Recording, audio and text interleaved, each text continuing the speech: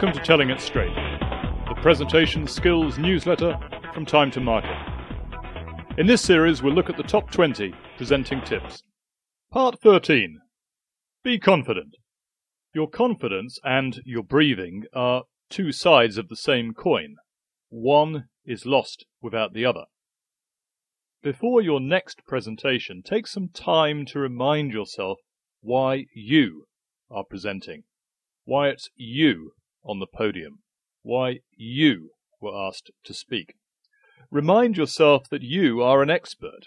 You know your stuff. You are fully briefed and in control of the presentation content.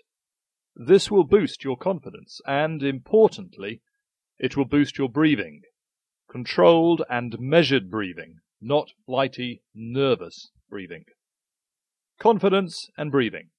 Together they make the winning team for successful presenters.